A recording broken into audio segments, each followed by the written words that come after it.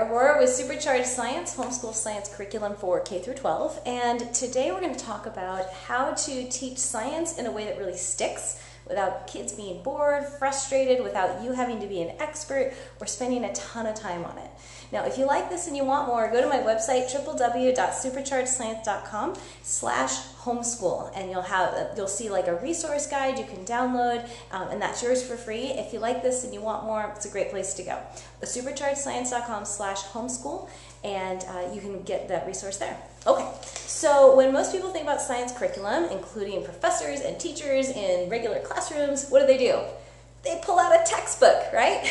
So this is like trying to drive a car with the muffler. So textbooks are really important, really key. They're great resources and they're great guidebooks, but it's not a curriculum. And here's why. So if you're going to teach your kids science, it's important to understand the difference and also the different tools that you have available. So the first thing before you start any project, whether you're going to make a quilt, whether you're going to build a house, whether you're going to educate a kid, you've got to get clear on what your goal is. What is your educational goal? What is the thing at the end of the year? You're like, when you reach there in June or September, or whenever your year ends, you're like, whew, we did an awesome job. Ding, ding, right? You get to ring the bell. So just make sure it's really clear what your goal is. So if your goal is to read this book, well, that's a goal, right? Okay, so what does that mean? That means that when most people pull out a book, like perhaps maybe as parents you or I were educated, you know, we'd pull out the book and we'd read and we'd do the exercises, we'd turn in the homework and see how much stuff we memorized and could spit back on an exam, and maybe we got a good grade, maybe we didn't. So this is a tool. This is like a hammer in a toolbox. So this is only one of the tools that you have available when you are trying to reach your educational goals of educating your kid. So what are some of the other tools you have? So some of the tools you want to use in a certain sequence, in certain order, right? Like you wouldn't try to hammer in a nail with like a shoe, right? You would use a hammer. But you want to make sure that you line up the fence post first before you start hammering. If you just start hammering into the ground, that's not going to work so well. So what are some of the tools that you have available to you? So as a homeschooler, especially as one who's doing a lot of things, taking care of home, maybe running a business, maybe doing accounting, maybe doing any number of millions of things, taking care of elderly, whatever else you have going on, sometimes it can really detract from your attention with teaching, especially when it comes to science. And science doesn't have to be big and fancy and busy and huge. It doesn't have to be this gigantic, titanic task. It can be really simple. Now, let me explain. So if you want your kids, suppose your lesson is in, let's just pick one, suppose it's in electricity. And you don't have to know, most people don't even know how electricity works, and when they walk into a room, they know they flip the switch and the lights come on, right? So what do? Well, it's really simple. It's actually, I used to call it 3 steps, but people didn't like that because there were 3, now there's 2. So the first step is to get your kids interested and excited about a topic before you start. Before you pick up a textbook, you can't just hand a kid a textbook and say, here, read this, I'll see you at the end of the year. It doesn't work that way. You got to get them interested and excited. So if you need to cover electricity, and really all they're interested in is biology, you have to link the two somehow. So you can start with biology and maybe move into something like bioluminescence, talk about light, and you can even talk about nerve cells and start to talk about electric current, and then you can bring that into electricity. So there are a lot of different ways you can do this. So suppose you want to talk about electricity. And you've got to get really clear on what it is you want to know. Before I even start teaching kids, I have in my mind one particular thing I want them to learn at the end of the lesson. And it could be at the end of a 1-hour lesson, it could be at the end of a week. What's the 1 or maybe 2, no more than 3 concepts that they've got to know? And because if you don't know that, this is true when I was teaching at the university level in mechanical engineering. I would walk into that room, before I walk into the auditorium of students, I always had 1 or 2 things I wanted them to know for sure at the end. And this could be higher pressure always pushes, if we're talking about aerodynamics. It could be that like charges repel, if we're talking about electricity. So while you're looking through your curriculum, pick that one concept, and then you have lots of different ways to fulfill that, lots of different experiments that you can design. Now remember, science isn't about memorizing a whole bunch of factoids. It's about getting your kids able to ask questions and get back answers. Design their experiments to answer their questions. That's all science is. And so once you break it down that way, it's easy to teach science, right? You get them interested in a topic, you get them really excited about something. So, for example, we talk about rocketry. I do a lot of live rocketry shows, and I'll bring in big rockets. This is one of them. Actually, I didn't realize it was quite this big. This one's about 6 feet tall. Here's the back end. And we'll talk about combustion, we'll talk about fire, we'll talk about all that kind of stuff, right? So one of the things I will do is I usually have my hair back and my goggles on and so forth. And we'll talk about fire, and we'll also talk about fire safety. And to get them interested and excited to talk about rockets, you bring a cool rocket in here. I've got maybe 60% of the room, but I don't have everybody.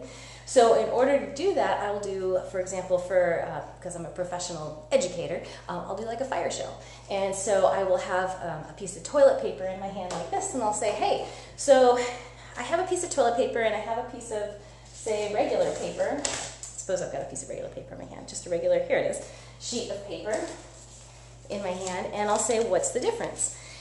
And they'll say, well, imagine they're the same size. And they'll say, well, which ones have the fibers that are really close together, and which ones are really more spread out? You know, what's the difference between these two? And they'll say, well, toilet paper is softer. This one has the fibers that are more spread out, so that means there's more airflow, there's more oxygen. Which one's going to burn faster? Oh, maybe this one, right? So I'll say, okay, let's try it. And so we'll count down, and 3, 2, 1, whoop, and it completely disappears.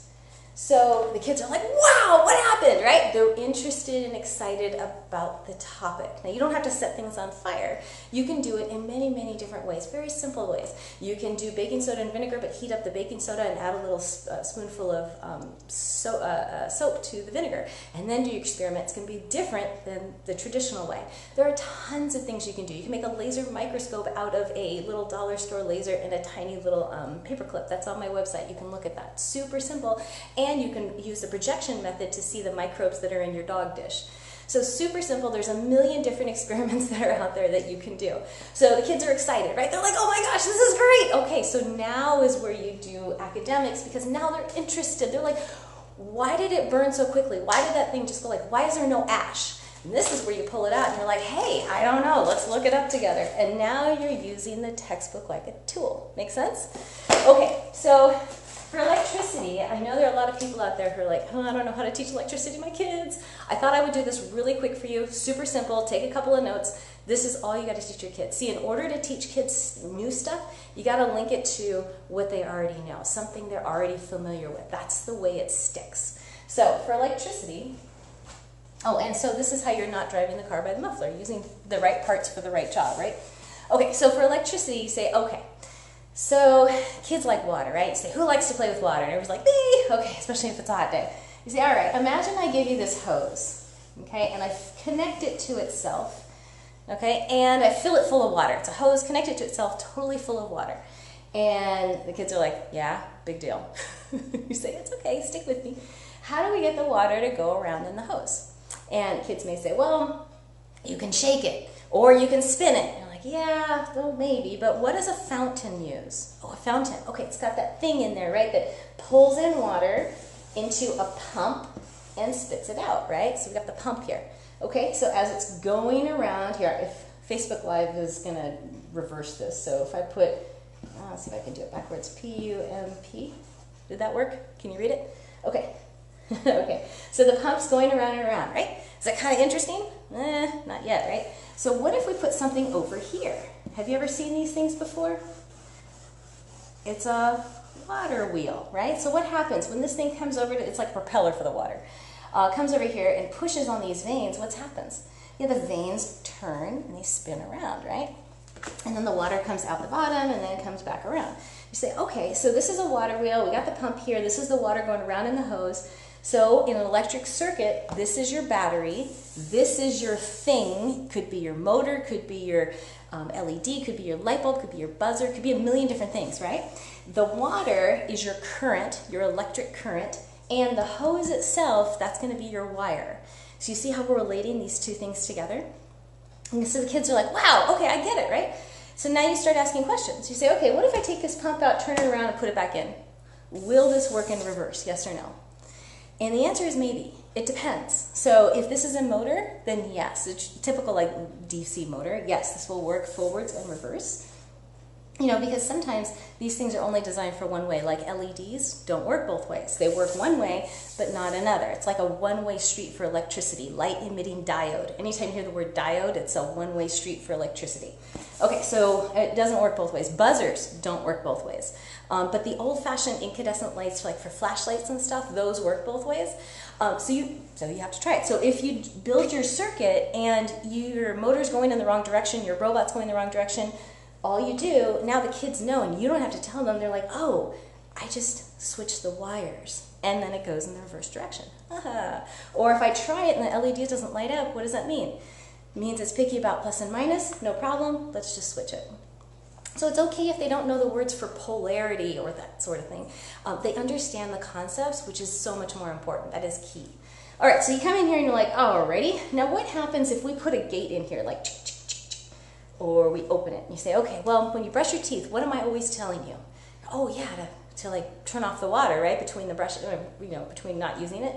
Like, okay, how do you do that? Well, we pull a thing or turn a thing, right, in the faucet.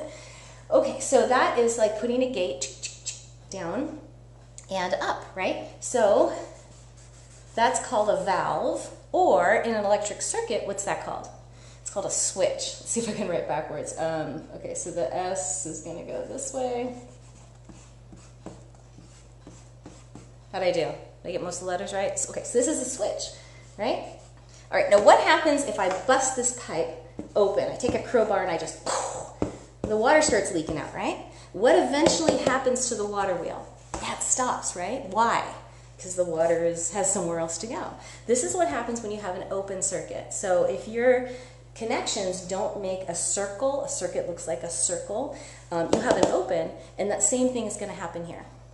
And so, so this is just an analogy. This is just a way to relate what kids already know to some new concepts. So you can already see here, you've got all kinds of new topics that you can reference, and now you can give your kids the wires, the batteries, the motors, and they've got the background, so you're not on the hot seat when they're like, hey, it doesn't work. And you're like, well, go back to our thing here. Does it look like the hose that we talked about? And you're like, and the kids usually 95% of the time will be like, oh, I got it, and they'll be fine. So, and this is an easy way to empower your kids because you want them coming to themselves, not to you, to solve their problems, right? So anytime something doesn't work, you should not be the first one that they go to. So if you hear things like, what do I got to learn this for? How come I got to learn that? Or is this really important? Or when am I ever going to use this? You know that you've been putting your textbook or your curriculum the cart before the horse, right? You've been driving with the muffler. You've been doing things a little backwards. You need to understand the why before you actually deliver it to the kids. They have to have it inside that they want to learn this stuff, that it's so exciting. And it's your job to stack the deck, and that's actually where I spend probably about 70% of my time is on the why and getting them engaged. And then about 20 to 30% is on delivering the academics, because honestly, once kids are interested in a topic, it's easy to teach them, super easy. So I hope this has been helpful. One tip that's helpful to keep in mind as you go through this is there may be times when experiments don't work. And that is super important in that moment for you to jump in there and leave your kids alone. Honestly, I see more kids getting frustrated and upset and their parents swoop in, and their well-meaning teachers swoop in, and it doesn't allow the kids to feel the feelings of frustration, because all frustration means is I have an expectation that's here and I'm here, and I just haven't gotten there yet. That's all it means. So unfortunately, a lot of parents go in and are like, oh, it's okay, I don't want you to feel that way, let me see if I can fix it for you. And you're giving your kid that message that says, you don't have what it takes, you need me to solve this one for you. And that's not what you want. You want your kids to be able to say, hey mom, whoa, I got this. Go do your thing. I'll call you when I need you. You want the kids to know that they've got what it takes. And that is a path in their life that you lay brick by brick by brick. And each one of those bricks is each one of those little wins where they're like, yes, I got it. Yes, I made dinner all by myself. Or yes, I did this by myself. Yes, every one of those builds and builds and builds until you get to a beautifully laid foundation that's called confidence, self-esteem, self-worth. And kids feel amazing. And those kids are unstoppable. So before you swoop in and help your kids because they're frustrated about something, it's okay for them to sit in it for a little while. You be a good judge with your kids whether it's too much, because you don't want them frustrated and then they're turned off to science forever. I'm not talking about that. I'm talking about initially when they get upset, where they see something and what they've done isn't a match, and they see something in their head and it isn't a match. You see artists like this all the time. They have a picture in their head of what it should look like. They draw something or they paint something amazing, and everybody's like, wow, and the artist is like, yeah, but it just means it isn't quite where they think it should be. Now, true, a lot of kids are hard on themselves, and so they see, unfortunately, this is driven by media. They'll see a lot of this perfect science experiments. They'll see the perfect teacher, and she'll not, or he won't have any spots on their clothes at all from their past experiments that blew up or whatever, didn't go right. And the experiment will go step 1, step 2, step 3, and perfect finish. And that's not science. Science is about, you got a question, you figure out a result that you hopefully think you're going to get, and you design an experiment to see if your guess was right. And most of the time it's not, and you miss something and you go back and you refine it. It's messy, it's wet, sometimes it catches on fire, but that's what science is.